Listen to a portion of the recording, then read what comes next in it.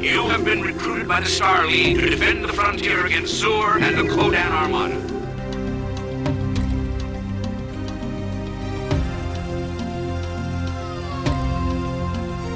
Alex Rogan had a dream.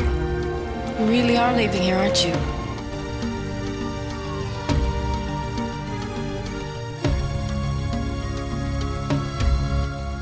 Alex Rogan. Alex? I'm Ags. Is the last starfighter.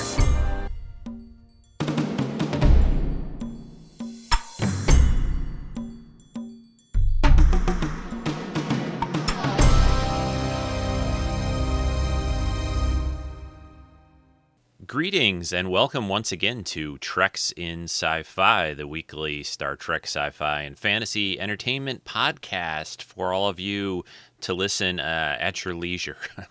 I am Rico, your host, and this week we're going to be looking at a great movie from the 80s called The Last Starfighter.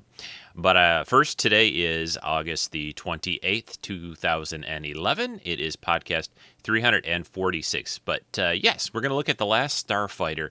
I've mentioned this on probably a good handful of podcasts before as a favorite of mine, but I've never done a whole podcast covering it, talking about the movie, the background on it, some things and details about it, and what I really love about it, and all that good stuff. So we're going to be covering that in depth today, and we've got a lot of comments. I guess this was something that I maybe should have covered a long time ago, because you guys really seem to respond to this one. I've got a good probably six, maybe more audio comments from listeners, from friends of the show that have sent in their thoughts on The Last Starfighter. So that's great, and it gives me a chance to hear what you have to say and comment on it as well. So that's going to take up today's podcast mostly. I got a few other things to talk about as well, as usual, but let's get rolling. And to start us off, you can tell that I really like The Last Starfighter because one of the only audio promos I've done for Treks in Sci-Fi uses the music from the movie, which I love.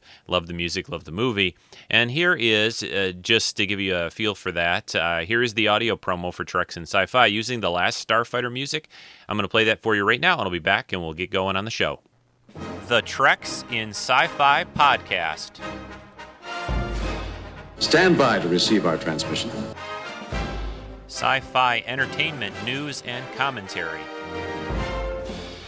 I am Locutus of Borg. Star Trek episode analysis. Captain of the USS Enterprise.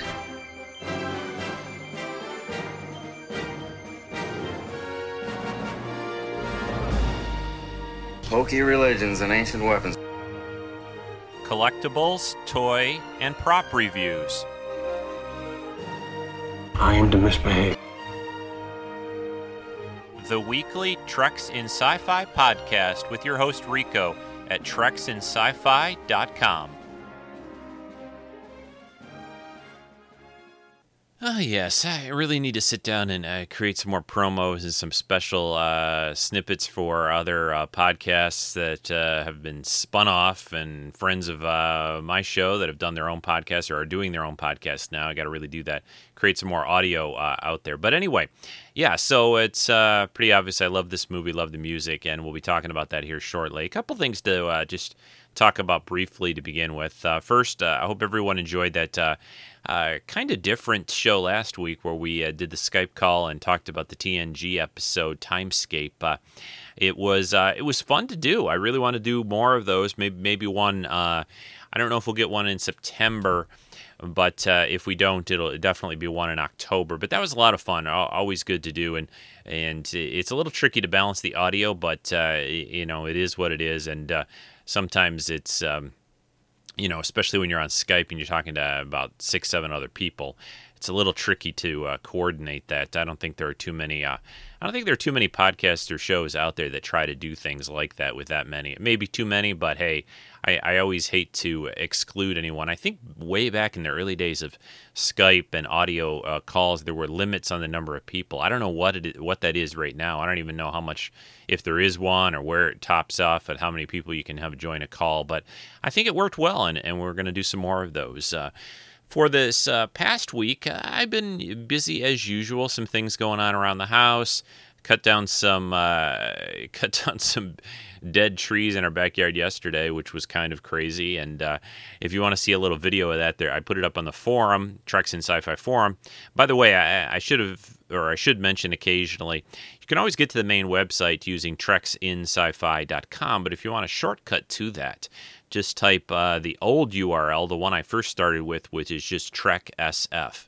Just treksf.com, and that redirects you to the main site anyway.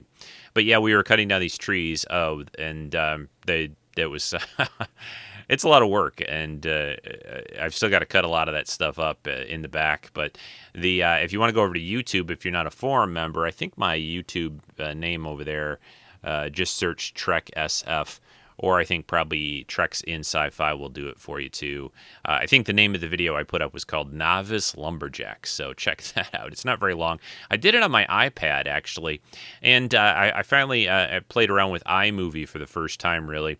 It's okay. I think outside, the quality of the iPad, what it films, is pretty good. It's pretty nice with a lot of light and all that. But iMovie, from someone who's used a lot of video editing on my PC, it's certainly got its limitations. There's not a lot you can do with it. It's pretty limited. It's nice.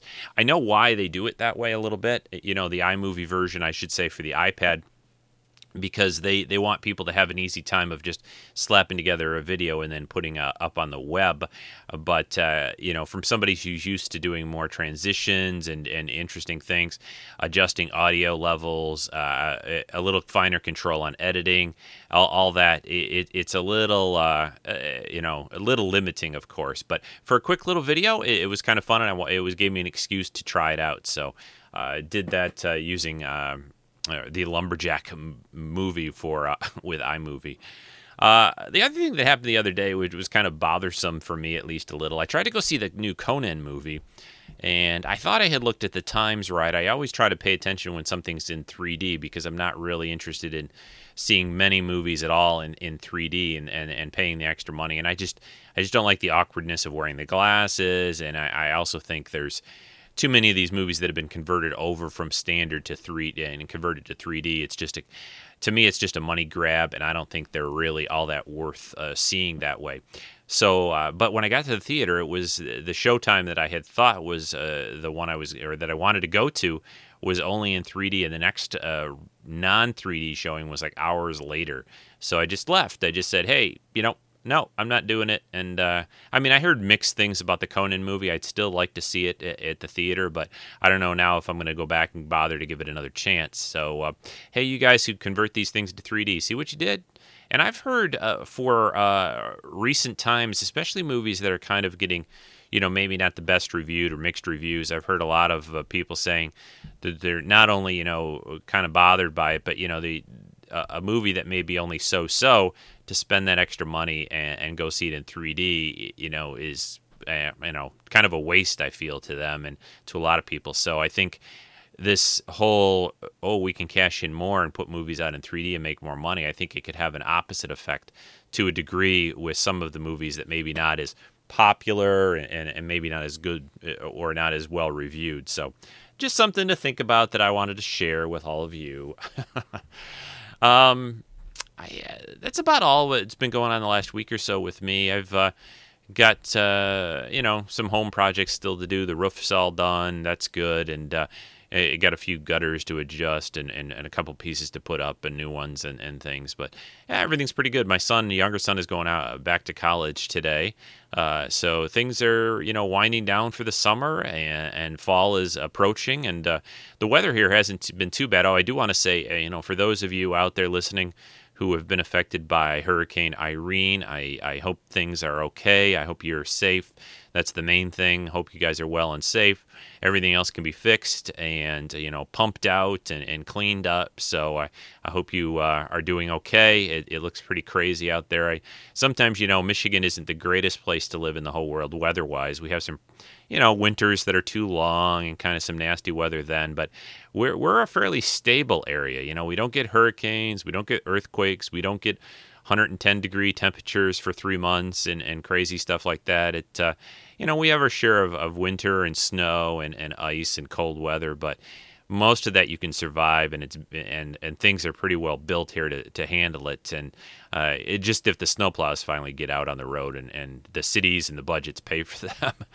But anyway, sometimes when I see all these disasters going on, I kind of go, maybe Michigan isn't so bad of a place to live. So I just, again, hope you guys are doing okay, and just be safe. So I'm going to take a short break here. I'm going to come back and talk real brief about a few bits of news, sci-fi, and Trek and that, and then we'll get into The Last Starfighter.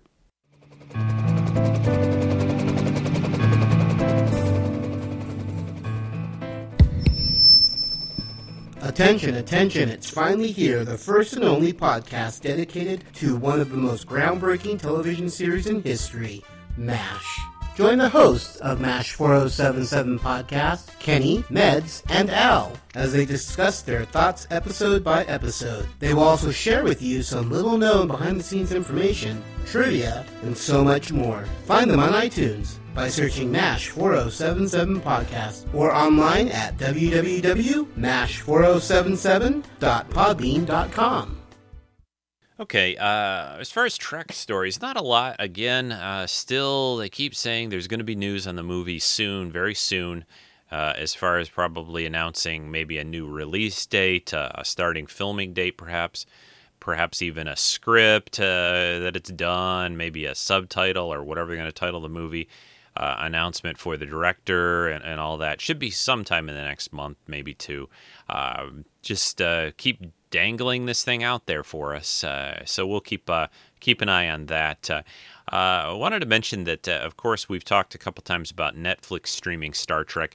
It looks like Amazon Prime members, which you can join Amazon Prime, get your free shipping, and I think some other little add-ons and things for that, and it will also allow you to view all of Star Trek, all the TV Trek, streaming. And I was just reading here a little bit of what people are saying about it. You can actually see Deep Space Nine there, which isn't on Netflix yet, at least in the States. I know other areas haven't gotten this yet. They're saying the quality is pretty comparable, although I'm hearing some people say that the quality may be a little bit improved, the streaming on in Amazon in some cases, but maybe on Netflix in a couple of the other showcases. It looks a little bit, a lot of times streaming can be dependent on your connection at the time you try it. So it's difficult to say. It doesn't look like one is vastly superior to the other. They do mention that the menuing and searching functions on Amazon for watching the streaming stuff there, the streaming Trek, is a little more awkward and complicated and not as easy to use as Netflix.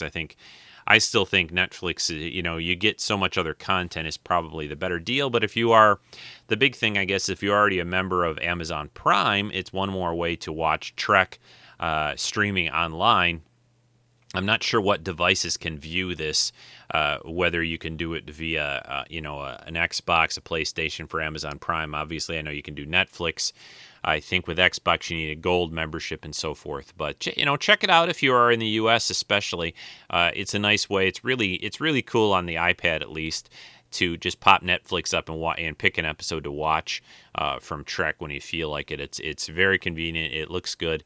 The nice thing about a small 10-inch screen, streaming pretty much any decent quality episode on there looks good. When you blow it up to like my large TV on 60 inches, it looks pretty good still, but it doesn't look quite as sharp and crisp and nice as it does on a 10-inch screen, of course, when it's all shrunk down. So that's one advantage. And with the the iPad, you can just have it sitting on your lap and watch along with whatever you'd like. So this is not an iPad commercial, even though Steve Jobs left his position as CEO this week. That was a big tech story, and we won't talk too much, except we wish Steve the best. He certainly did a lot for Apple and the whole world of technology, and I think hopefully Apple will continue to do great things, even with him stepping down. So we'll see how that works out. What else did I want to mention? Not a lot of sci-fi on TV right now. We've still got, of course, some I was going to say Stargate, not Stargate. Warehouse 13 and Eureka. Those shows are continuing. I think we've got a few more episodes for the summer. I'm enjoying a lot. I don't know how much I've talked about this show before, but I'm really enjoying this new show on the Sci-Fi Channel called Alphas. I was mixed and wondering how much I would like it when it started, but each episode I find that I like the show more and more, and they're getting some good guest stars too. Summer Glau was just on the most recent episode, and I think Brent Spiner is going to be on an episode, and a couple other Star Trek alums are going to show up, so check it out. I think it's well worth watching. I like the characters, and it's a very cool show. I don't know how long there is of a delay when they show it online, if you can catch up over on sci-fi.com or Hulu or where, but check out Alphas when you get a chance. I think you might enjoy it, and I'm enjoying it. It's a fun show. I really like the character of Gary on there, especially. He seems to be a funny character, funny actor, and I'm liking it a lot. Oh, and the other big sci-fi, more of a sci-fi / fantasy show, but Doctor Who returned with the second part of Series 6, as those guys in the UK call it. And it was, I watched it last night on HD, on BBC HD America, or whatever, BBC America HD. I don't know, too long of a title. But anyway, the new episode that came out was Let's Kill Hitler, I think was the name of it. Oh, it was just bloody fantastic. I loved it. And it's just, there's a whole kind of, and I'm not going to give anything away because I know you guys and know how you'd feel about that. And since the show was just on last night, but there's a big story arc and a lot of things going on in the show right now, and I'm loving what they're doing with that. I like arc-type stories. I find that, I'm okay with shows that have mostly standalone type episodes, but, series that I think I really get into the most and feel kind of passionate about and really end up having a lot of arc-type stories. I can use examples like the current show Breaking Bad, which I love a lot. There's an ongoing story. It's not just this thing happens this week and then something totally unrelated happens the next. The TV show Dexter, True Blood, these cable shows, really good, have overall story arcs going on per season. And Doctor Who is doing like the same kind of thing now. And, they've done this off and on over Doctor Who seasons, and sometimes they have sort of standalone episodes, and then they get back to an arc that's going on. But they're definitely into an ongoing story, and I'm really loving how they're just intricately have all this thing. There must be some huge whiteboard wherever the writers and the guys that work on Doctor Who all hang out, because to get all these things to sort of mesh up and be all fit together, I mean, you got a guy here, the Doctor, who can travel through, time and space and pretty much go anywhere or anytime. And with everything that's going on with him, to keep all that in line and track of all that is got to be an amazing, it's not just like a simple story where there's something happens and then another thing and then you get to a final conclusion. That everything gets sort of jumbled and mixed together and shaken up, and I just think it's great. And I love the actors, the music and the look. It's just all a really, really cool show. If you are not watching Doctor Who, you really should be. If you are listening to this podcast and either you've not watched Doctor Who or not watched much of it, you really, really need to watch this show. It is just great, and I can't say enough good things about it. It really gets me going, and I find that it's something I look forward to seeing, and I'm so glad that it's back. I think there's maybe 6 episodes we get now or something like that. I don't know. They usually do about 12, 13, 14, I think, for their whole season series. So I'm sure you can find all that online over on the BBC or wherever and other places, Doctor Who sites. And you guys can look that up on your own, good old Google. But watch Doctor Who. You definitely should be doing that. So that's enough for now. I am going to... I'm going to take a short break, and while I take this break, we're going to get into and get geared up to be talking about The Last Starfighter. Yes, this great movie from, I think it's 1984. I'll double check on that while I'm playing the trailer. This is the movie trailer, or the trailer for the movie called The Last Starfighter. So listen to this, and I will be back, and we will talk about this fantastic movie from the 80s. Come on, Alex! They're here! Alex Rogan had a dream You really are leaving here, aren't you? to be as far away from here as possible. You get your chance. When it comes, you gotta grab it with both hands. It started with a game, You gonna bust the record. but it wasn't just any game. You have been recruited by the Star League to defend the frontier against Zur and the Kodan Armada. And then one night, Centauri's the name. We have to talk about a matter of utmost importance. Step into my office. I've seen him come and I've seen him go, but you're the best, my boy. Light years ahead of the competition. Hey. Alex didn't find his dream. Hey, look out! Oh, dear.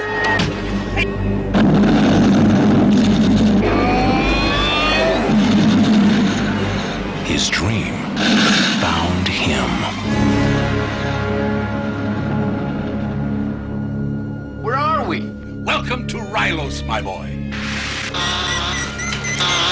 A world on the brink of destruction.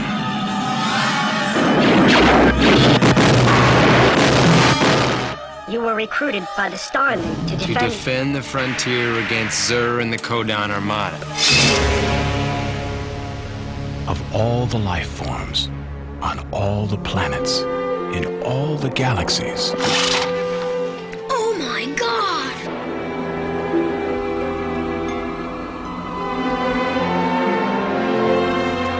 one has been chosen.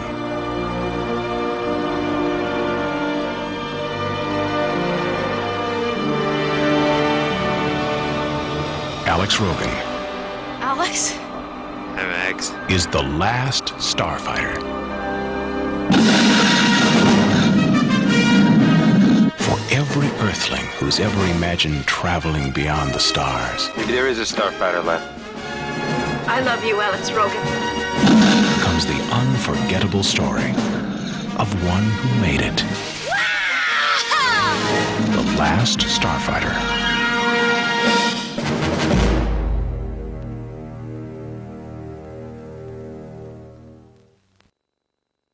Okay, The Last Starfighter. This movie was first released on July 13th, 1984. So what is that, 27 years ago? Yeah, about 27 years ago.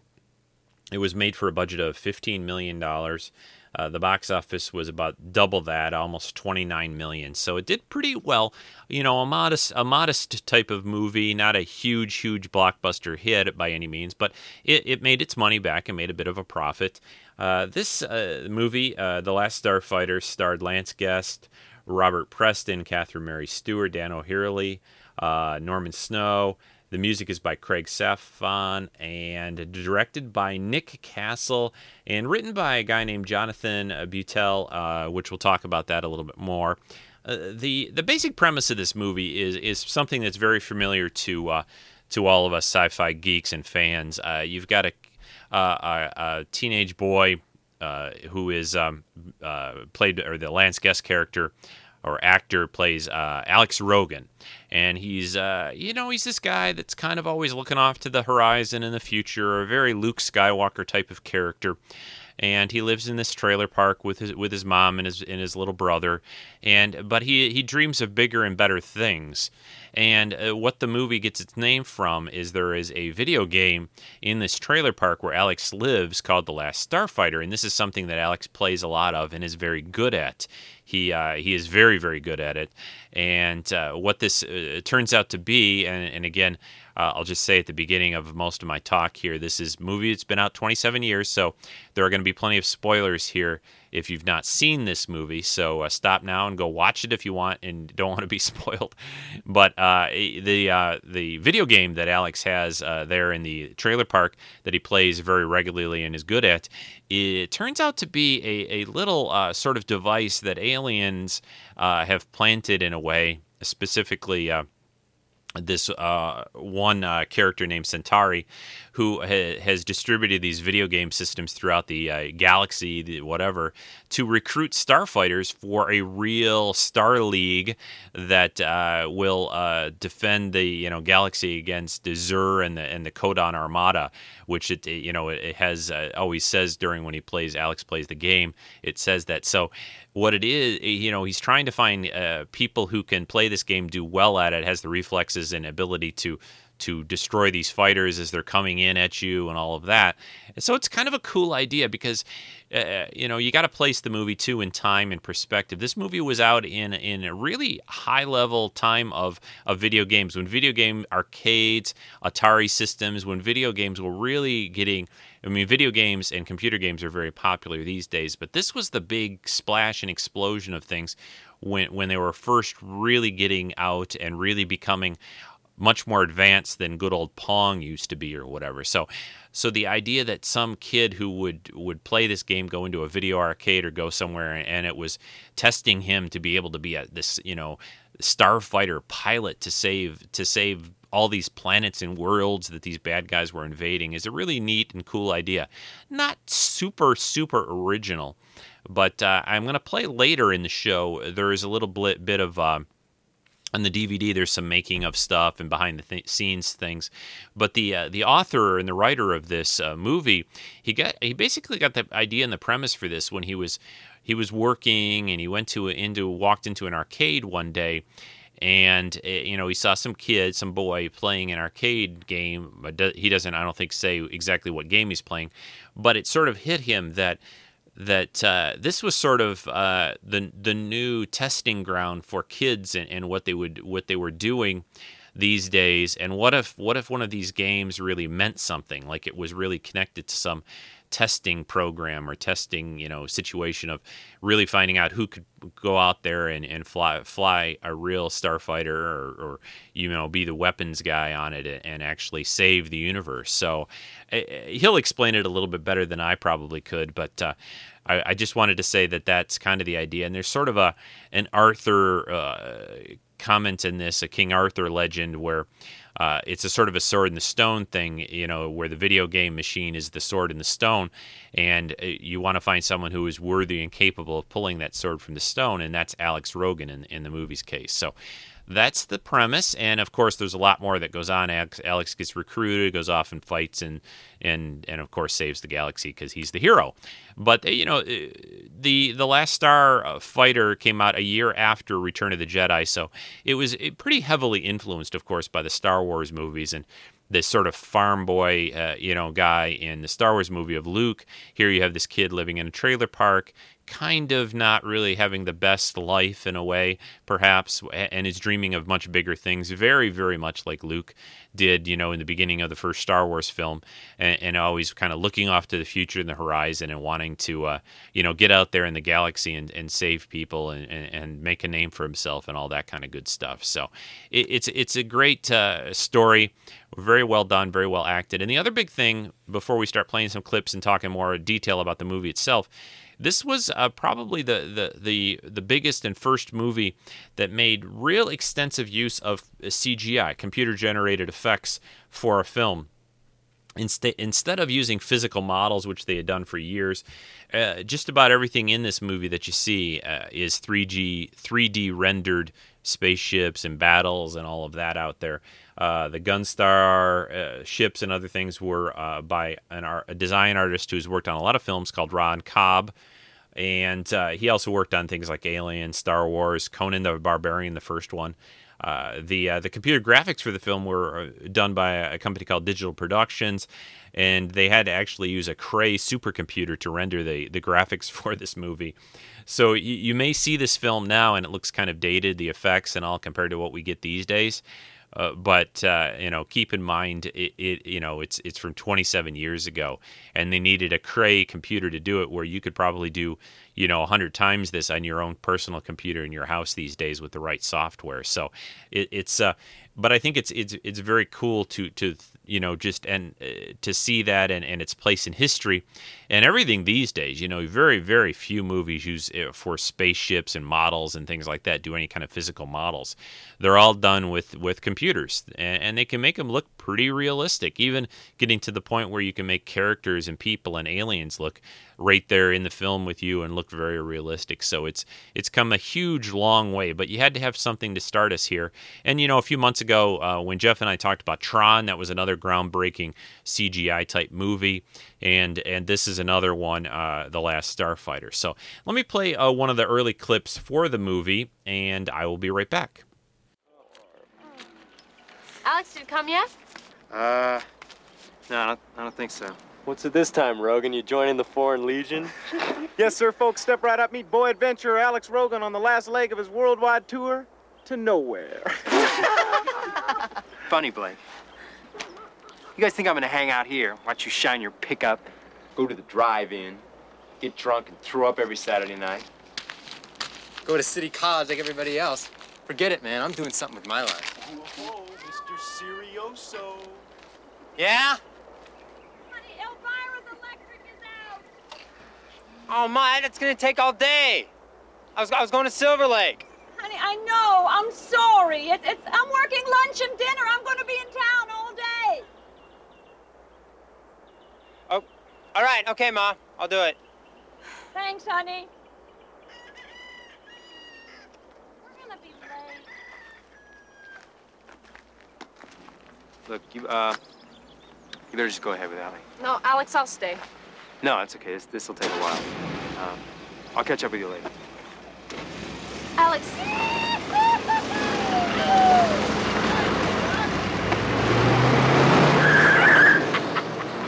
Bye-bye, Rogan.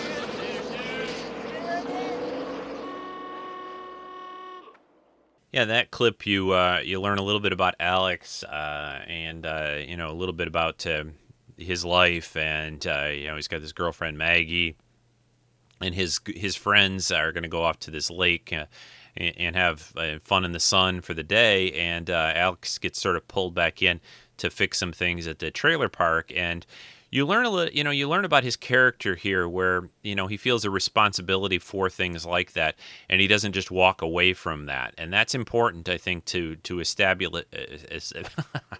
Yes, Rico can't speak today. To establish the kind of guy he is, the kind of person he is, where later on, it comes into play as well, where he doesn't feel like he at first tries to resist and walk away from being this chosen starfighter pilot, but eventually he gets sort of pulled back into it.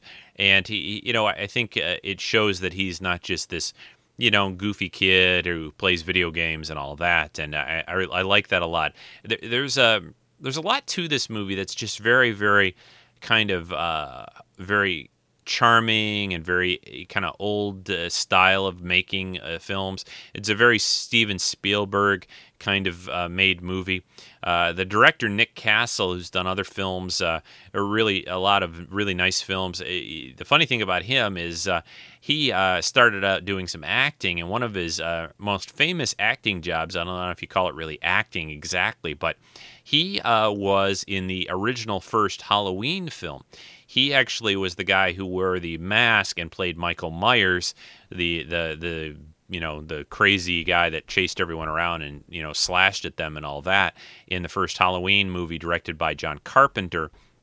So that's Nick Castle under the mask. The William Shatner mask is what it is actually in the movie. So Nick Castle started out doing stuff like that, and then eventually moved on and did some acting. And he has a really good sense of his actors and the characters in this film. I think that make it a very memorable and really a good movie, and much better than even just the story and the just the idea of it is.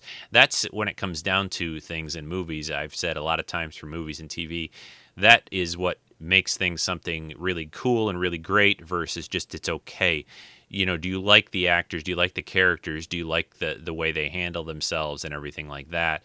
And if you can identify with them and you enjoy that, I think even a fairly ordinary story can be really, really good. So that's something I think that's important to think about, and at least that's something that I always try to think about.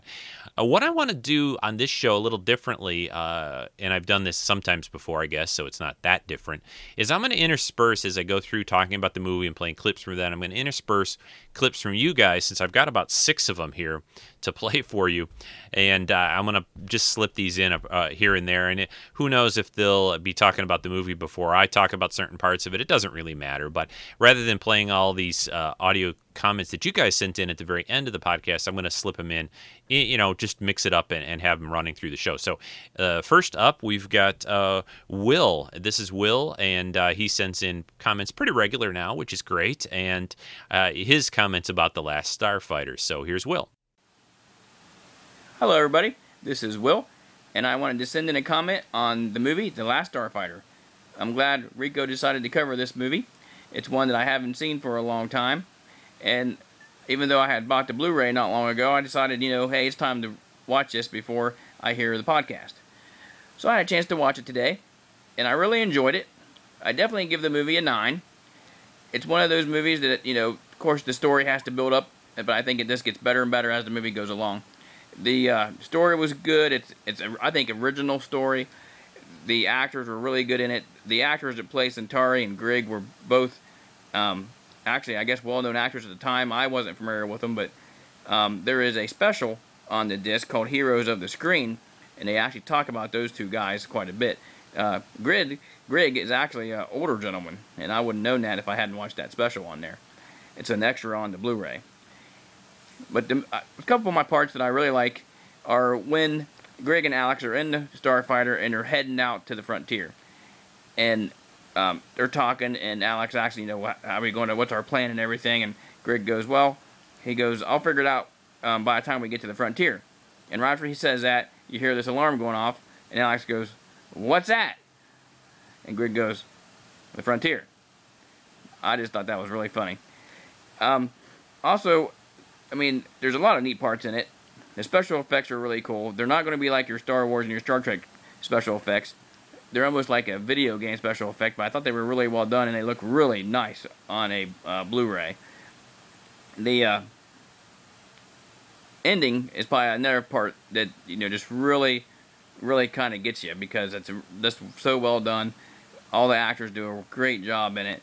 And then when he's coming down off of the ship after it lands, and Maggie's waiting on him, and he comes and they talk, and of course he ends up, obviously going with them. I just thought that was a really cool part, and especially when his brother jumps up on that bench so he can start playing that game. I just thought very well done.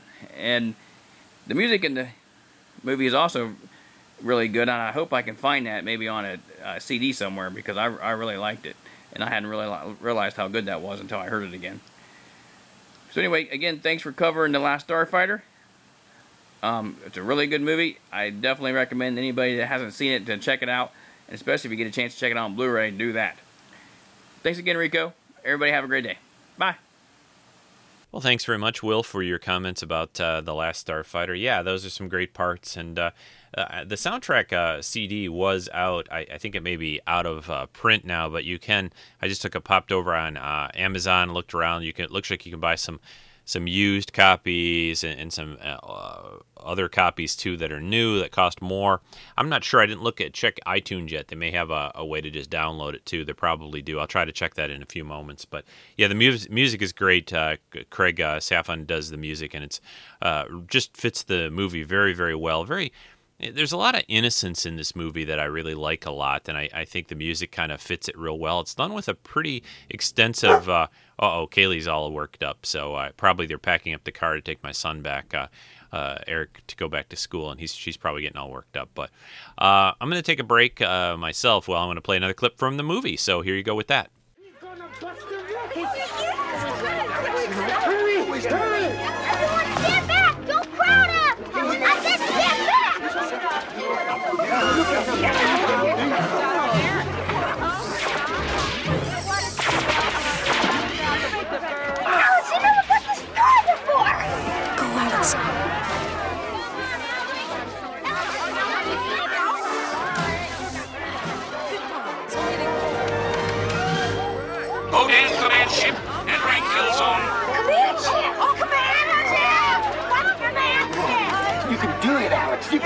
I'll be out safe.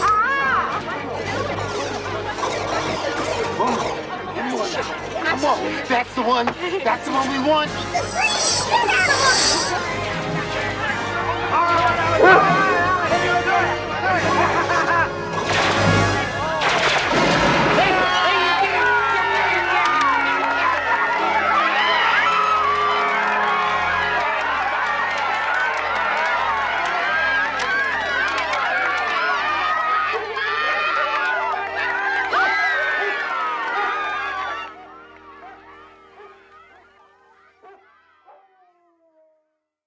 Yeah, that clip, Alex, is the scene where Alex breaks the record, breaks the bank, pretty much completes the last Starfighter arcade game that's sitting there at the trailer park.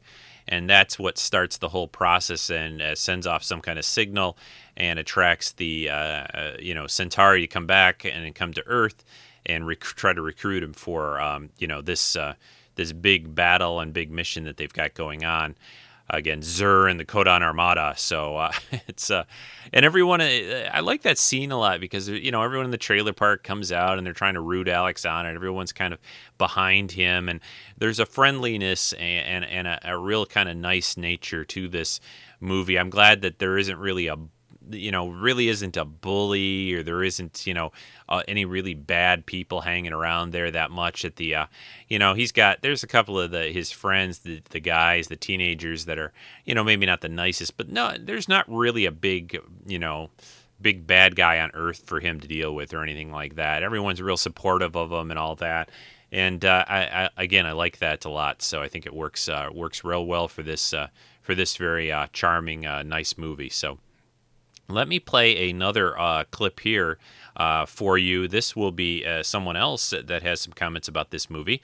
I think we're going to do Mark next and what he has to say about The Last Starfighter. Hey Rico, this is Mark Daniels from the Great Pacific Northwest, and I'm M5 on the Treks and Sci-Fi board, and here's my comments for The Last Starfighter. I remember going to see this in the movie theater. I was either 20 or 21.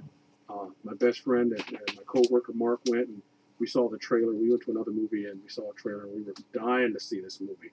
So we got up one morning before work and went to the movie, and we really enjoyed it. The storyline of this teenager who was about our age, playing video games, not realizing it was a recruitment tool, and then he's whisked off to outer space to fight a battle against Zur and the Kodan Armada. That was a great movie. One of the things I liked the most about the movie is the soundtrack. It's one of the few movie soundtracks that I listen to instead of music sometimes. The others being Star Trek: The Motion Picture soundtrack and the Black Hole soundtrack. So that with the Last Starfighter soundtrack are probably music I listen to on a regular basis. Anyway, the movie was great. It's probably one of the first films to use 3D graphics. I think it was. I'm not quite sure. I love the battle scenes. It was great. My favorite characters in the movie would be Centauri, the con man from outer space. He might not have been a con man, but he kind of acted like a con man to me, and I really liked him, and they picked the perfect person to play him, Robert Preston. That role was made for him. The other person I liked a lot in the movie was Greg. He was his navigator co-pilot. He was really cool. I liked him. You probably would remember him from RoboCop. He was one of the executives for the big mega corporation in the movie. So look for Dan O'Hillery. That's who he is. If you look closely, you might see somebody who's familiar in the movie. The first interstellar hit beast, if you look closely at him, you might remember who he is. He's Mark Alimo from Deep Space Nine. He played Gul Dukat. Yeah, that was pretty cool. I noticed that, and I was like, oh, there's Gul Dukat. Yeah, I really enjoyed the movie. I can't say enough about it. I've got it on DVD, and I've watched it twice this week already, getting ready for this podcast, and I truly enjoy it. And I want to say thank you, Rico, for covering this movie. It's one of my favorites. And until the next dimension, this is M5 signing out. Take care. Bye-bye. Well, yeah, thanks for your comments, Mark. I really appreciate it. Great to hear from you. And, yeah, this is a great movie, a lot of fun. you're right about what you said about the actors, and there's also another Star Trek face in this movie that plays a little kid. You don't see him a lot in it, but look out and watch for Wil Wheaton. Wil Wheaton actually has a really small part, no lines, I don't think. I think they did do some lines and had some scene or two for him filmed, but they all got cut. But you'll see him in some of the background shots, a couple spots, and I think he kind of hangs around with Alex's little brother in a couple of little bits in the movie. So keep an eye out for Wil Wheaton as a young member of the little trailer park where they all live. So watch out for that. And here's another clip from the movie itself. Oh, yes. Say hello to my assistant, Beta. Howdy. Ow! I must congratulate you on your virtuoso performance, my boy. Centauri is impressed. I've seen him come and I've seen him go, but you're the best, my boy. Dazzling. Light years ahead of the competition, which is why Centauri is here. He's got a little proposition for you. Are you interested? I guess. Hey.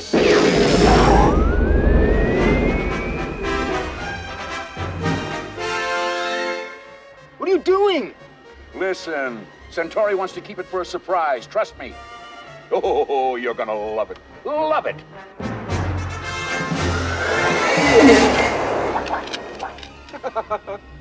The amusing thing about this, it's all a big mistake. That particular Starfighter game was supposed to be delivered to Vegas, not some flea-speck trailer park in the middle of tumbleweeds and tarantulas. So it must be fate, destiny, blind chance, luck even that brings us together. And as the poet says, the rest is history.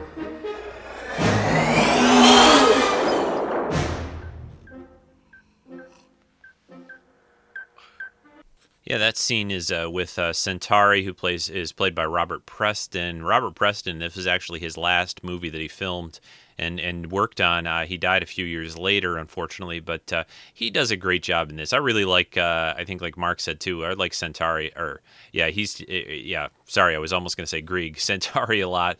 He just a great character, great actor in this movie.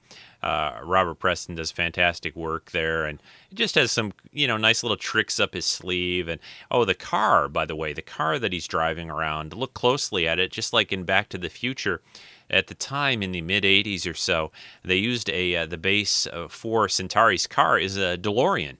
I was surprised, when it got really going fast, it didn't, jump through time or something too. But it is, they used a DeLorean because, a DeLorean looked so spacey with that stainless steel construction and gull wing doors and the kind of sloped shape that it had. Very, very different kind of vehicle, and works well. They've modified it quite a bit for this movie, not even as much as they changed the look of it for Back to the Future, but it is a DeLorean that they used for Centauri's car there. So anyway, again, a fun part of the movie and a great character. So next up, let's play another clip from you guys. I think we're going to go with Dan. There's Kaylee again, sorry. She's all worked up this morning. Anyway, this is Dan or D'Angelis from the forums and his comments about The Last Starfighter. Hi Rico, Dan here, D'Angelis on the forums. I'm also the host of Out of Range podcast. Well, you're doing The Last Starfighter. Now, you've caught me by surprise with this one, Rico, because when you decided to do this and I started looking for information on it, I thought, yeah, I know this film, I've seen it. So what I decided to do was rewatch it, or so I thought, to familiarise myself with what was happening so I could comment. And lo and behold, I found out I'd never seen the film. I can't believe I've missed this one. It's a great film. And I think it sort of holds its own. It's a little bit dated now, well, considering it was made in 83, 84. I still think it holds up very well, even today. There's a few things I do like about this film. First of all, the character of Alex and where he lives. You don't see this a lot in a lot of sort of teenage movies, but the adults treat him with pretty much respect, Yeah, he feels a little bit out of the loop in job-wise and things like that, and they want him to go to a good college and things. But as a person, I think they treat him They treat him quite well. You can't talk about this movie without mentioning the special effects. I thought they were brilliant, considering this film is almost 30 years old, and it was one of the first, if not the first film to use pretty much all CGI for the space scenes and the ship scenes. I think the special effects hold up pretty well to this day. Yeah, they look a bit dated, they look, you know, the polygons look a little bit old school, but I don't think it ages the film that much because I feel that it fits in with the tone of the film. A big part of the story has to do with the Last Starfighter video game, and it sort of fits in with that. So it doesn't feel dated to me. And this is going from the perspective of somebody who's only just watched it recently. The other special effects, the makeup, I thought was pretty good as well. Although the main aliens do look a little bit like the guys from Babylon 5. I don't know whether they were paying tribute to this movie when they designed those aliens or not, but they do look very similar. What can you say about the flying car? Well, it looks a lot like a DeLorean. I don't know whether that was intentional, but it just reminded me of a DeLorean, and I know they were a big craze at that era, with the gull wings and everything, but it just seemed to me that that's what they were going for. The story has been used in one form or another in many sci-fi and fantasy films over the years, but I've got to say, when I put it on, I was just relaxing, watching it, and it was a cool film to just switch your brain off a little bit to and have a bit of fun watching. So I'd just like to thank you, Rico, for introducing me to this, and please don't take my geek card away for not having watched this one. See you later.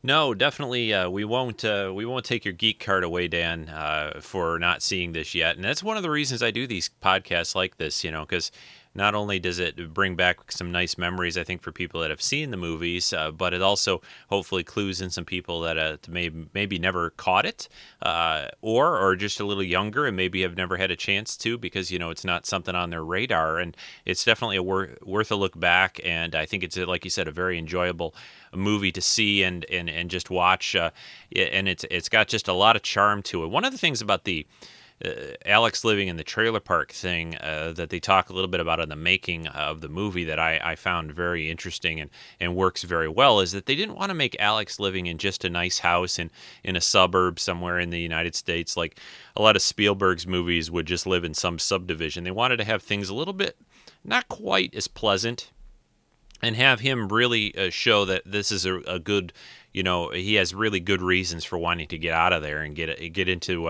something a little bit more than his life is in the trailer park.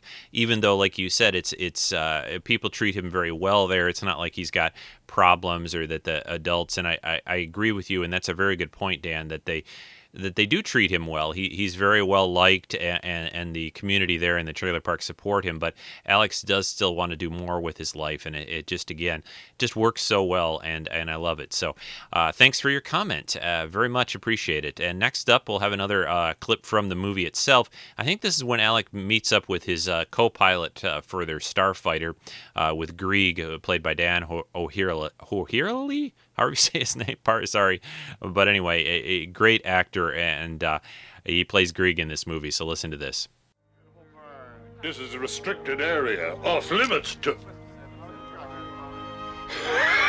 My apologies, Starfighter.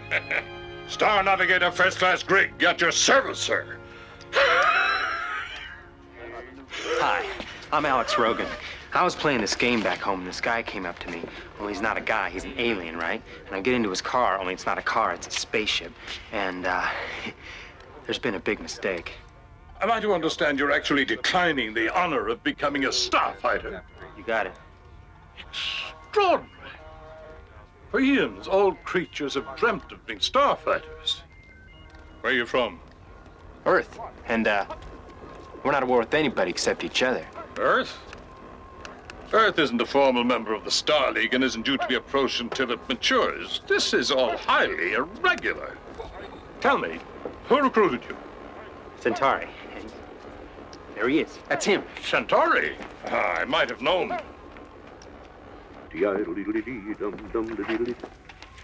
Up to your old Excalibur tricks again, eh, Centauri? Did it ever occur to you that it's against the law to recruit from worlds outside the Star League? Earth's in danger too, isn't it? And no, I did not use the Excalibur test. It was called a video game. But what's all the brouhaha? After all, he does have the gift. This may come as a bit of a shock to you. But he doesn't want to be a starfighter. Doesn't want to be a... Are you a coward? Are you crazy? You didn't tell me about any of this. Return the money, Centauri. Return the money? Are you delirious? You know how long it took to invent the games, to merchandise them, to get them into the stores by Christmas?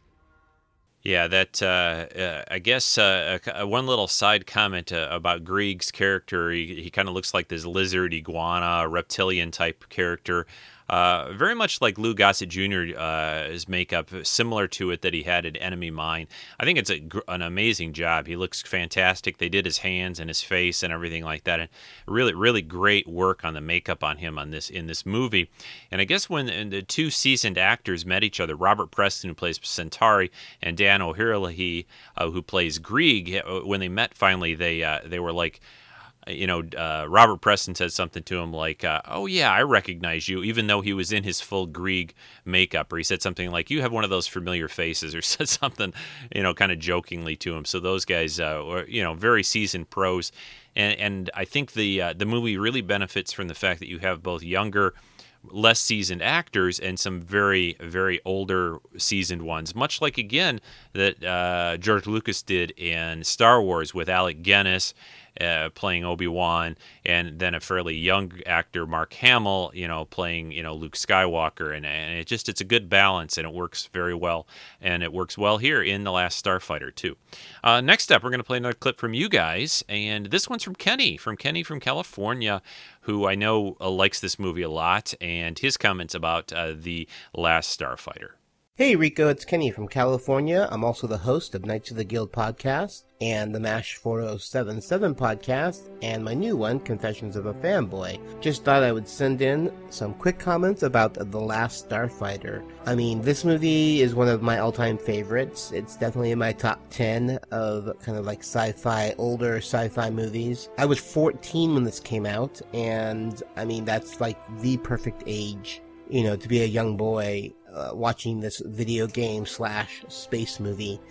There was just something about it. I mean, we were just coming off of Star Wars, and it had that little Star Wars flair, and I was a huge fan of Star Wars, so of course I was going to eat this up. It had aliens, and it had robots, and it had spaceships, and I don't know, there's something you can identify with the main character, just being this, everyday Joe in a small town who just happens to love video games and is, he's drafted into this alien battle just because he can play this video game so well. So I just really enjoyed the story. I thought it was a lot of fun. In 84, I mean, we had, huge movies like Ghostbusters and Indiana Jones and the Temple of Doom and Gremlins and Police Academy and Footloose and Star Trek 3. Romancing the Stone. I mean, there was huge movies, and I know this movie didn't do as well as some of those movies, but I think it definitely has a cult following that it's picked up over the years, and it's a definite must-see. I mean, if I see this on TV at any point, I will definitely, it catches my attention, and I will sit there the entire time and watch it. I have it on DVD, well, I have it on VHS, I have it on DVD, and now I just got it on Blu-ray. So I'm actually looking forward to watching the Blu-ray. I haven't had time to watch it yet, but I plan on watching that soon. But it's just one of those movies that there's something about it that just, it's fun. It's a fun movie. There's parts of it that doesn't make sense, and things you have to overlook, but for the most part, it's just a fun, entertaining movie. I really enjoyed the what would they call it, that Death Blossom, where he would hit that button and his ship would just spin in all directions and fire. That was one of the coolest effects. And another thing about this movie, which I'm sure Rico's going to be talking about, is that, this was a very early movie to take on CGI. This is, Tron was already out, and obviously Tron was a lot of CGI. But this is another movie that did, instead of like Star Wars, who had Return of the Jedi that just had previously come out, all that's practical effects. And this movie did a lot of CGI effects. So, it was a forerunner for movies. Well, all movies now are CGI. So it was definitely a groundbreaking movie. Well worth watching. So much fun. And I'm so glad you're doing a podcast on this movie because it is, like I said, one of my all-time favorites. And I can't wait to listen to it. So have a good day, and I'll talk to you later. Well, thank you very much, Kenny, for your comments. I knew this was a favorite of yours, and I'm so glad that he had a chance to send in some comments about The Last Starfighter. Yeah, it's just a great, nice, fun movie. Some very cool effects. I just discovered something, too. If you go over to, let me see what the website address was. I'll put this in the podcast notes for the week. But there is a downloadable free version of playing The Last Starfighter game, being able to play it on your computer. This is over at roguesynapse.com. That's ROGUE Synapse, SYNAPSE.com /games/Last Starfighter. Last and then _starfighter.php. All that will be in the podcast notes, but they have a downloadable version of you can play The Last Starfighter. I guess they never really officially made the game. It's kind of they trick you in the movie a little bit, but it is they have a downloadable version. You can play what you see Alex practicing on in the movie. You can play this now on the comfort of your computer. So check it out. I haven't had a chance. I just discovered this today, so I haven't had a chance to try it or do anything with it. But check it out yourself. And next up, we're going to play another clip. I think we're now getting into the mission with Alex and Grieg out there about ready to go after the Kodan Armada and all that. One thing I wanted to mention, there are scenes, I didn't play a lot or record a lot of clips from these, but there's this sort of duplicate of Alex that takes his place on Earth when he's away off fighting the bad guys, this B unit that they call him. And they guess audiences really responded to this, and it sort of added a comedic element slightly to the movie and made it a little different than just Alex going off and doing these missions. So they actually refilmed a few extra scenes and slipped them into the movie. They weren't going to put quite as much with the B unit in the movie at the beginning, but I guess, again, test audiences liked it a lot, so they added a little bit more. And that's why you'll notice in the movie that Alex, in different scenes when he's, the Lance Guest playing him, his hair looks a little different. You'll see his hair looks a little different when he's playing the B unit in a few clips and a few scenes than it does in the rest of the movie. And that's because he had gotten a haircut and it changed because they filmed some of these other scenes later on. So they had to change, make him look close to the way he looks in the movie. So anyway, here we go with Grieg and Alex out there heading out to the frontier. Hold it! There's no fleet, no starfighters, no plan.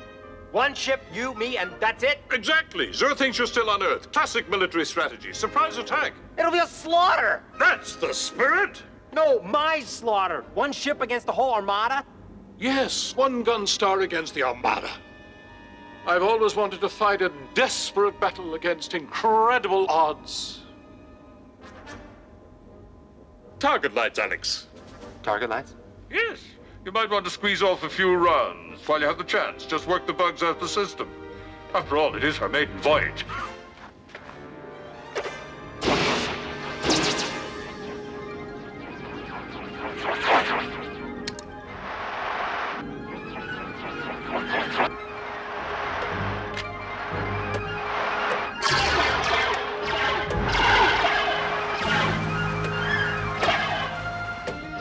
Steady. Don't fight the chair. Take your time. Watch your gun sights. Lead your targets. And above all, relax. Terrific. I'm about to get killed a million miles from nowhere with a gung-ho iguana who tells me to relax. Interstellar.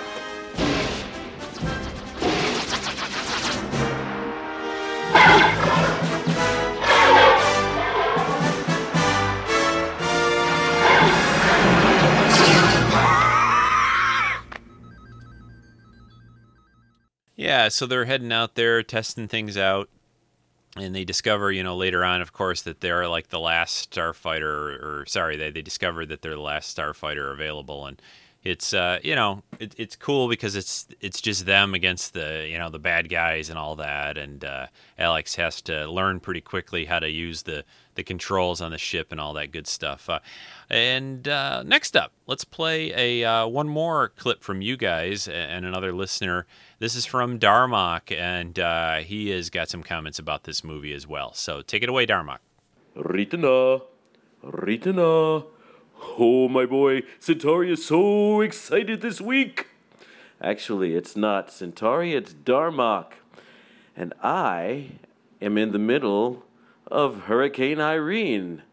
Not so excited about that, but definitely excited about Rico covering The Last Starfighter, one of my favorite 80s films. Back in the day, in order to get my computer animation fix, I would have to go to specific computer animation festivals. This would be like in the late 70s, throughout the 80s and the early 90s. And would have to go to these festivals where Pixar would pretty much dominate with movies like Tin Toy, Red's Dream, Luxo Jr., that kind of thing.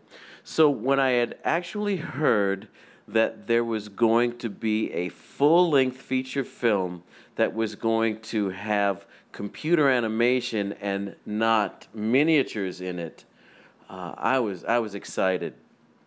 And this was also when I had heard about the Cray supercomputer, military industrial complex strength computing power applied to computer animation.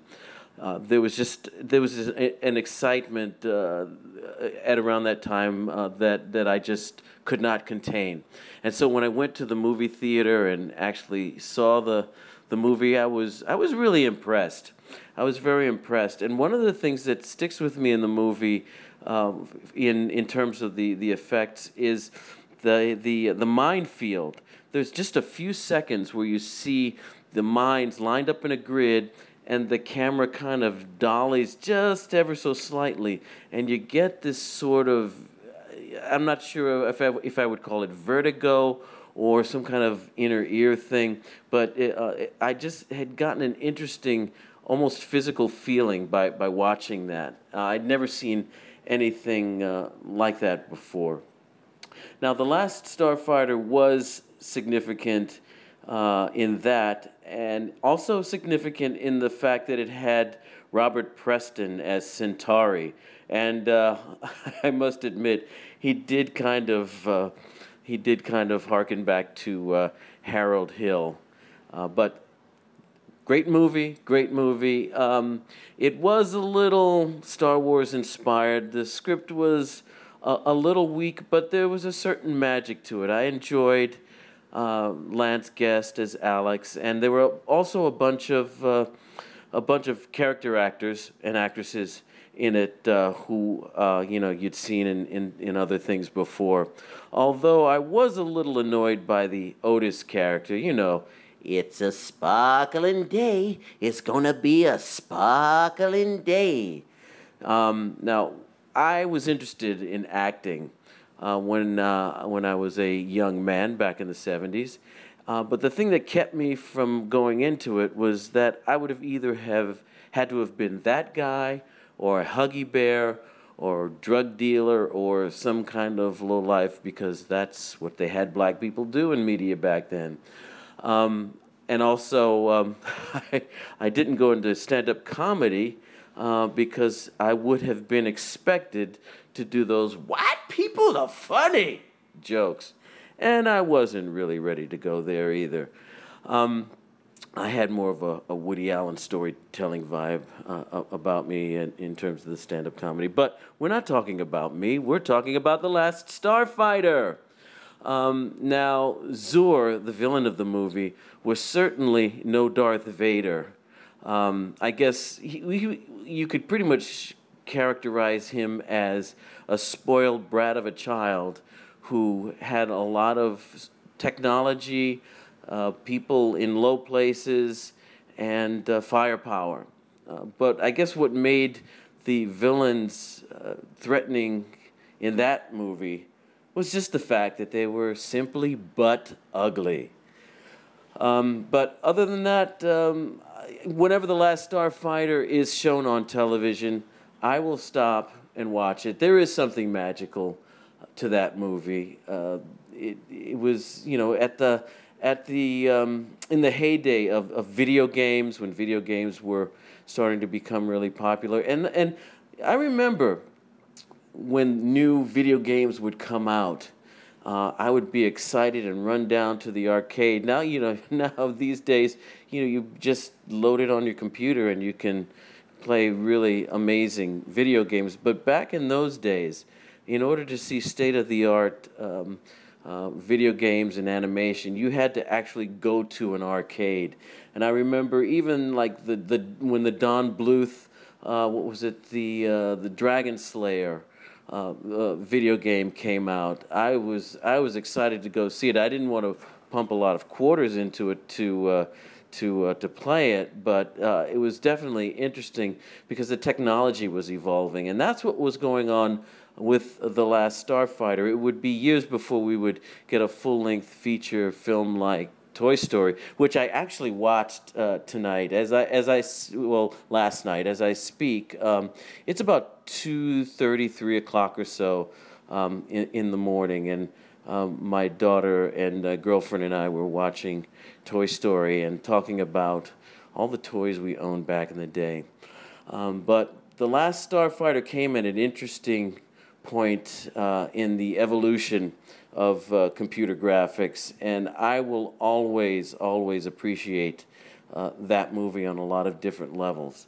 Anyway, if you haven't seen it recently, go get your DVD or Netflix or whatever you have to do to watch The Last Starfighter.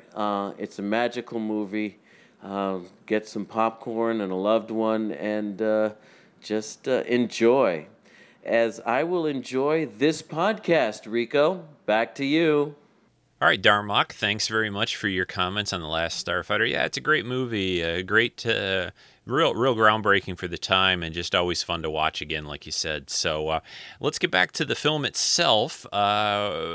We've just got a couple clips left to play from the film. Here is one from during the final battle. Basically, they kind of hide out, which I think is kind of a cool idea, and then they eventually sort of come up behind the whole armada that's trying to invade, and they end up having to use the Death Blossom, which is a cool effect. I like that idea, and it kind of something unique in that they don't do or haven't done a lot in other movies, where just basically the ship spins around and it shoots in all different directions. It's one of the things that I liked about this movie. You get a little bit more of a sense, and Darmok I think mentioned it too. You get a little bit of a sense of the three-dimensionality of space and space fights and battles and things like that, with that little chair that Alex swings around in and the ship spiraling around when it shoots off the Death Blossom. You get a better feel that actually there are multiple dimensions all around you in space, and they have to fight that way. So anyway, here's that clip from the movie of the final battle for The Last Starfighter. Greg, my weapons are gone. Should I do it? Easy, easy. Wait till they're all in Death Blossom range.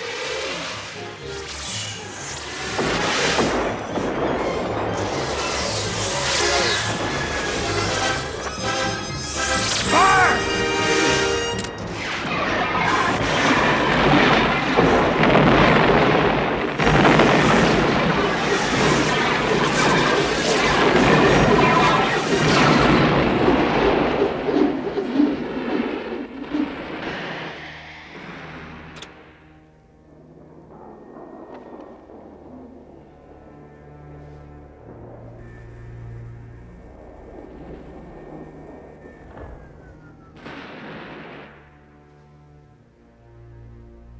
Did it.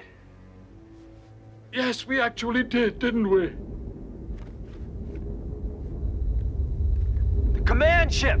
Commander, our guns are out. Damage control's repairing them. Forget the guns! Burning speed!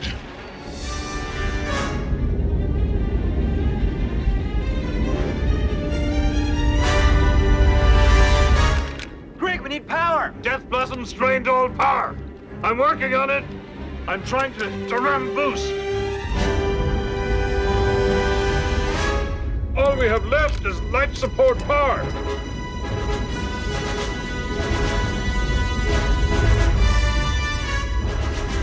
Greg!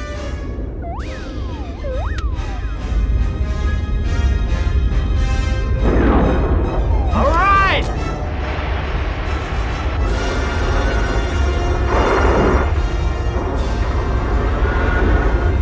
Weapons on! We have them now! Fire! Fire!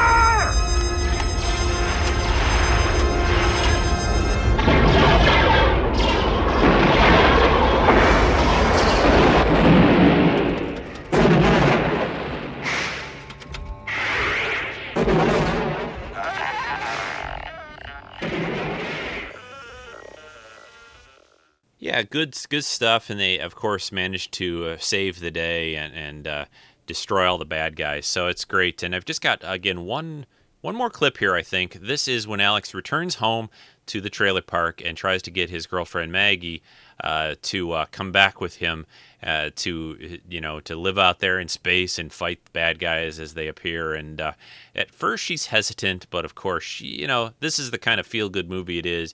You of course have to have a happy ending. So listen to this, and I'll come back with some final thoughts and one more listener comment for this movie. You should be proud of Alex, Mrs. Rogan. You must all be proud of him. He saved the Star League and hundreds of worlds, including Earth. Oh, for heaven's sake. Time to leave, Alex. Alex? I have to, Ma. They need me up there. Oh, Alex. I always knew you'd leave someday, but I never expected this. Gee, can I go too, Alex? Can I? Sorry, Squirt. There's only enough room up there for me, Grig, and Maggie. Me? Yeah. Alex, I don't think What? I can... Come here. Come here. Why else do you think I came back? Well... Didn't we say we'd always be together? Well, yeah. I mean, together here or in the city. But not there, Alex. Mags, you gotta come. See, I don't know when I'm gonna be back. Don't you see, this is it? This is our big chance. It's like when Otis says, when it comes, you gotta grab on with both hands and hold tight. Well, what about Granny, Alex?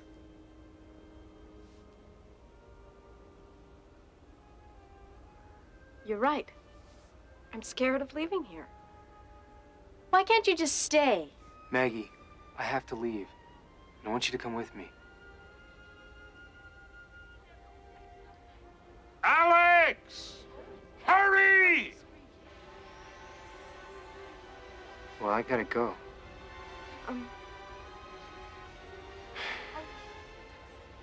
Bye. Alex, we can't hold off their radar any longer. Yeah, okay. I gotta go, Mom. Bye. Take it easy. So long, everybody.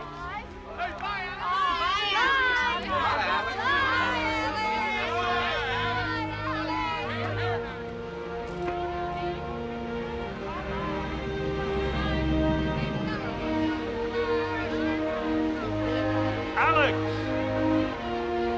Granny? Be sure and write, or whatever it is they do up there.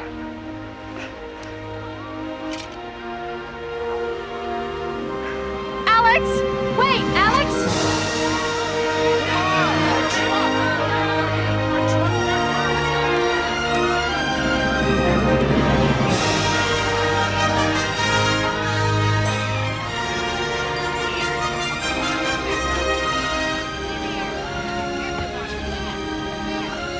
Get that stuff.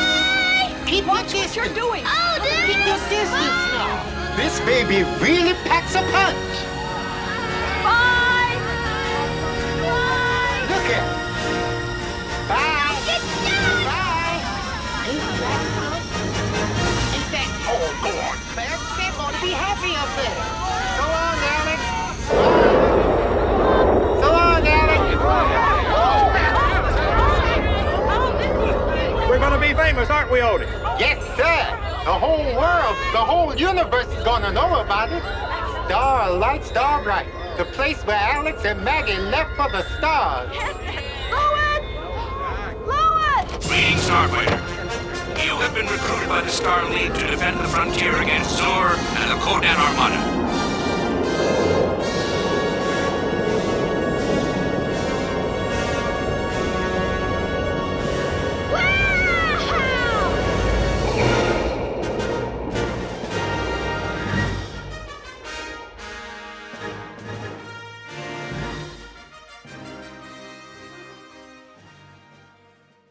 Yeah, so the movie really ends well. I love how it all comes together. I like the fact that, unlike in a lot of movies where they try to keep things secret, where Alex, they just land the ship right there at the good old trailer park, and you've got all the people from all the different characters coming out to see him, and they this isn't just something they try to keep quiet or anything like that. They just go, yep, there's the ship, and then you get Alex's little brother who goes off and tries to use the last Starfighter machine, wants to kind of follow in his brother's footsteps, but as Alex and Maggie and Grieg go off into the atmosphere, into the clouds, and fly away, and then it just ends with Craig Safan's, great music. A little bit more on that I was just reading about a little bit. He used a fairly large orchestra, including 6 trumpets, 6 trombones, to use to play some of the pieces for this soundtrack that he created.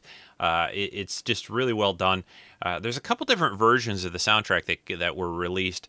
It looks like the last one was in 1995 by a company called Intrada, and it was an expanded album of the soundtrack for this film. So check out some of the sites online and eBay, and perhaps you can pick that up. I think, again, they're not actively printing this album anymore, but you may be able to download it in places that I'll have to look. I'll look after and clue you in after I play this last clip about this just great movie. And again, overall, I love The Last Starfighter. I hope you guys have learned a few things about it and just enjoyed listening to some clips and some audio comments from our listeners. But we've got one more to play. This is from Rick Moyer, and I think he's got a new song for us as well. So listen to this, and then I'll come back with some just a couple more little things on the soundtrack and the movie itself, and we'll wrap up today's show. So here's Rick Moyer and his thoughts about this just great 80s movie. Hey, Rico, this is Rick Moyer from Aberdeen, Washington. Moyer777 on the forums, the host or co-host of Take Him With You. My wife, Amy, and I do that podcast. And, wow, The Last Starfighter. I can't say enough about this movie. It is one of my all-time favorites. I was so blessed the other month or so, to pick it up on Blu-ray at my local Walmart. It was on sale, and it's just a fantastic DVD. What an amazing story. I mean, I think every one of us that is a geek that loves science fiction wanted to be Alex. I mean, not only did he get to play a video game that prepared him and trained him for going into space and fighting and using a starship and shooting lasers and all that cool stuff, but he had a really nice girlfriend, and it was just such a cool and an amazing movie. It was just so well done. And what I thought was really cool, not just the technical end of it, where they use the first movie to really use CGI like it did and have all those cool effects. I mean, they look kind of cheesy now, but at the time they were just amazing, especially when it was all computer generated, and we were just blown away by that. But there was a warmth about the movie that made you love it and made you love the characters. And I can watch the movie over and over and over. It was such an epic show. So I decided that I would write an original song for it. I didn't think of any parodies that I wanted to do. I just kind of wanted to write a tribute to it.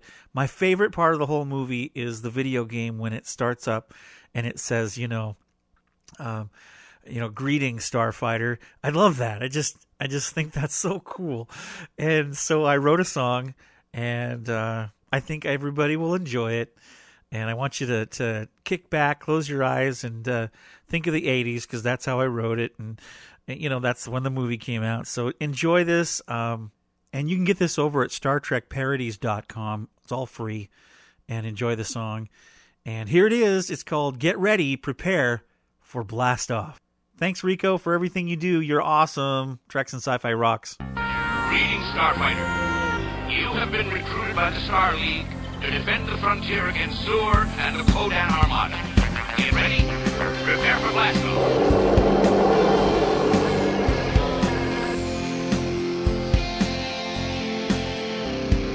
Dusty trailer park, I'm waiting.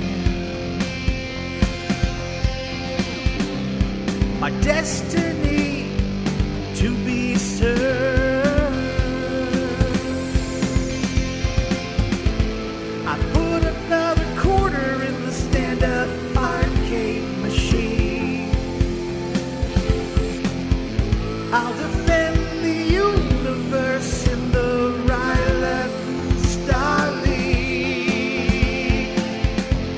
Galactic greetings, young starfighter.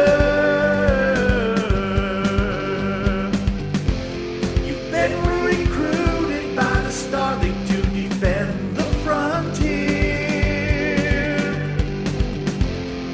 fighting against Zur and the Kodan Armada. Get ready, prepare for blast off.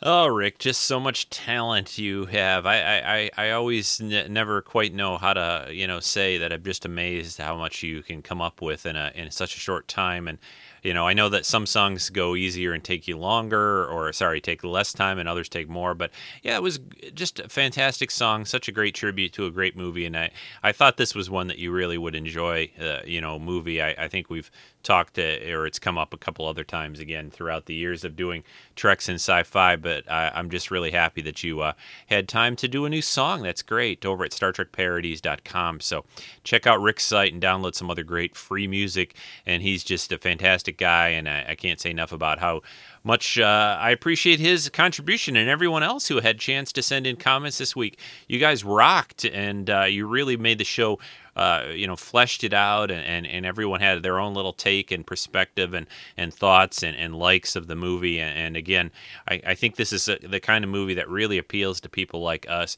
People that kind of wish when we were, growing up and wherever we happened to be, that there would have been a little machine and a little arcade machine there, and you'd throw in a quarter, and next thing you know, some guy would come by in a cool hat and in a funny car and want to sweep you up and take you off to the stars and have you fight the bad guys and bring your girlfriend along too. Yeah, this is just the movie's just great. It's just got everything. I actually don't have it on Blu-ray yet, but I think I'm going to hop over to Amazon right now and buy it on Blu-ray. I've been meaning to. There's a lot of DVDs that I own that I have not replaced on Blu-ray yet, and this one I think has gone to the top of my list. So I hope everyone's enjoyed this look at The Last Starfighter. Just a great movie, a lot of fun, and I hope you enjoy it. And if you haven't seen it, I hope this has really intrigued you and made you want to go watch it right now.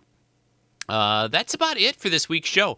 Trying to keep things moving along and tight and as much as I can, but there's no real collectible reviews right now for me this week, or no one has Brian has sent in anything lately. I don't know if he got something new that he hasn't talked about yet, though. So I'm not sure. But I know he's got something really cool coming. So I'm looking forward to hearing about that.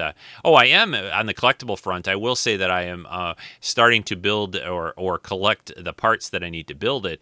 A Farnsworth from that cool sci-fi show, Warehouse 13. I've got 3 of the pieces right now. I've got the case finally, and the faceplate, and the large round lens. If you know the show, you know what I'm talking about.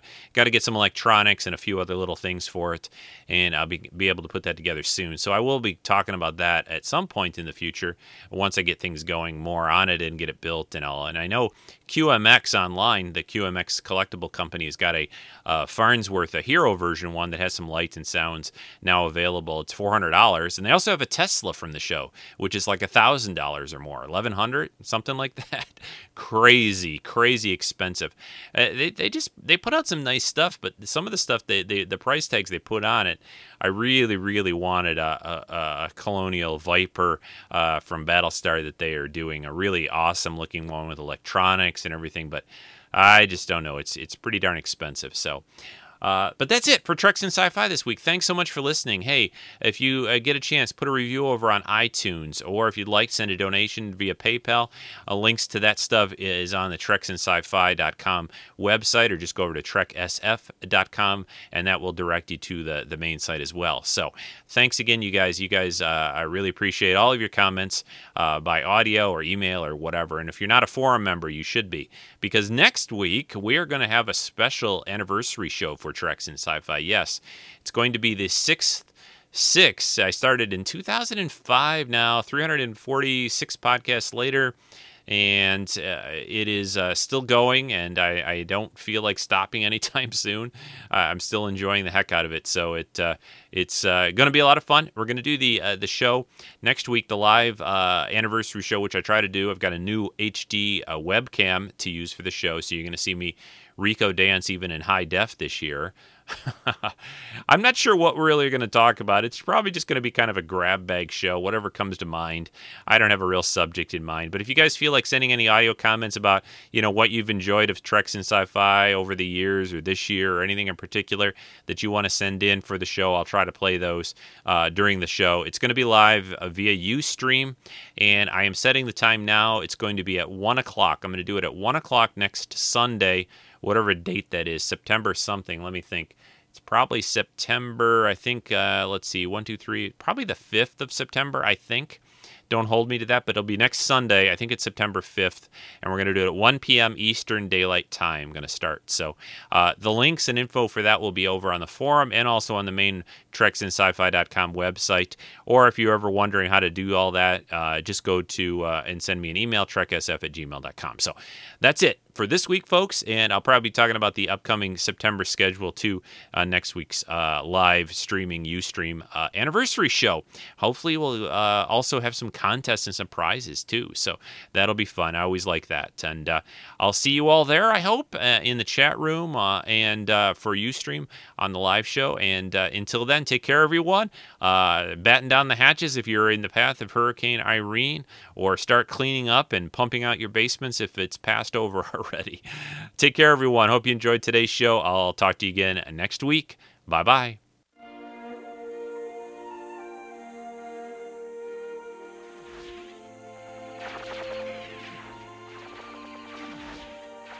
In 1984, Universal and Lorimar presented The Last Starfighter.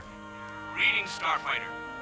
You have been recruited by the Star League to defend the frontier against Sur and the Kodan Armada. Get ready? Prepare for blast off. I played Alex Rogan, a kid from an isolated mountain trailer park who's recruited to fight in an interstellar war when he breaks the record on a seemingly ordinary video game. Hi, I'm Lance Guest. All of us who worked on The Last Starfighter were drawn to its charming story, its witty dialogue, and its tongue-in-cheek treatment of good old-fashioned space adventure fantasy, all of which form the base of its continuing popularity. But if there's one element that earns a distinctive place in cinema history, it's the film's groundbreaking use of computer-generated visual effects.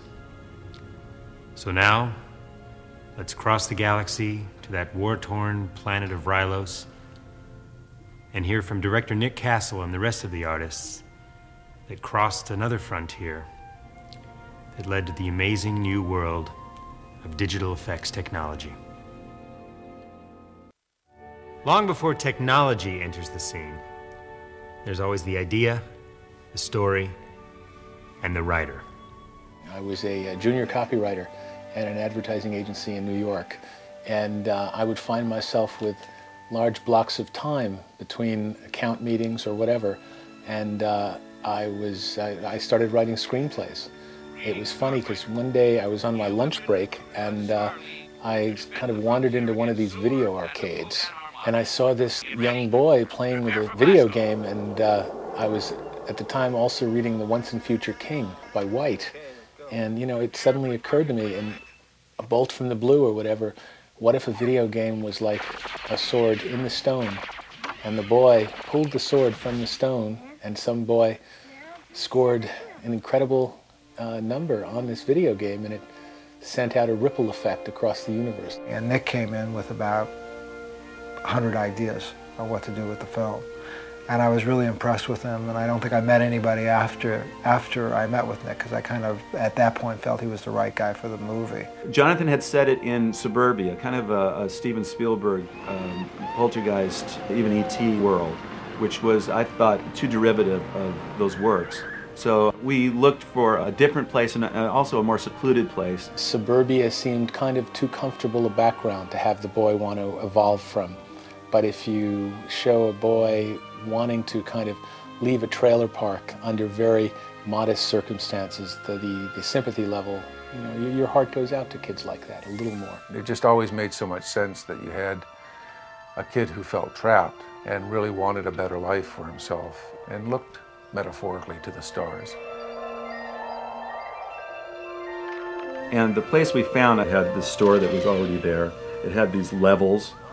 A place where Otis, the store manager and kind of the manager of the place, it seems, lives in this little place, and some kind of funky stairs that go down to the main spread where all the trailers are there. And so Jim, I know, did a lot of maneuvering of the trailers and brought in a couple of things, and we did a lot of dressing to give it a real sense of Americana. And the trailer park also provided, I think, the opportunity for Nick to do what he does best, which are create eccentric little characters and a funny little neighborhood. I'm gonna miss my soup!